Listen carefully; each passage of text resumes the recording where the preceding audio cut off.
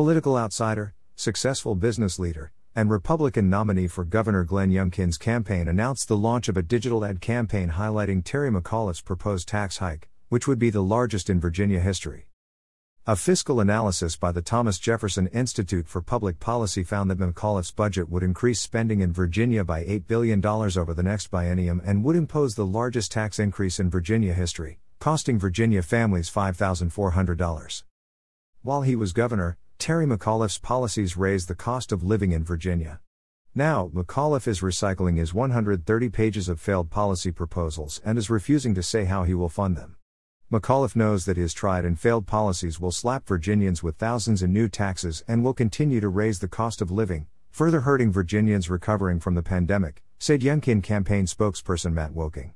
Glenn Youngkin will continue to speak with voters about his plans to cut costs by eliminating the grocery tax and slashing taxes for all Virginians. In August, Youngkin proposed tackling cost of living and cutting costs for Virginians by $1,500 in his Day One game plan by eliminating Virginia's grocery tax and suspending the recent gas tax hike for 12 months.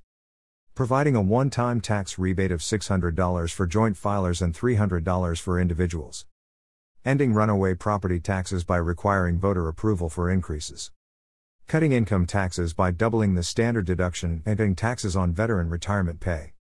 Virginians were overtaxed by $2.6 billion last fiscal year alone.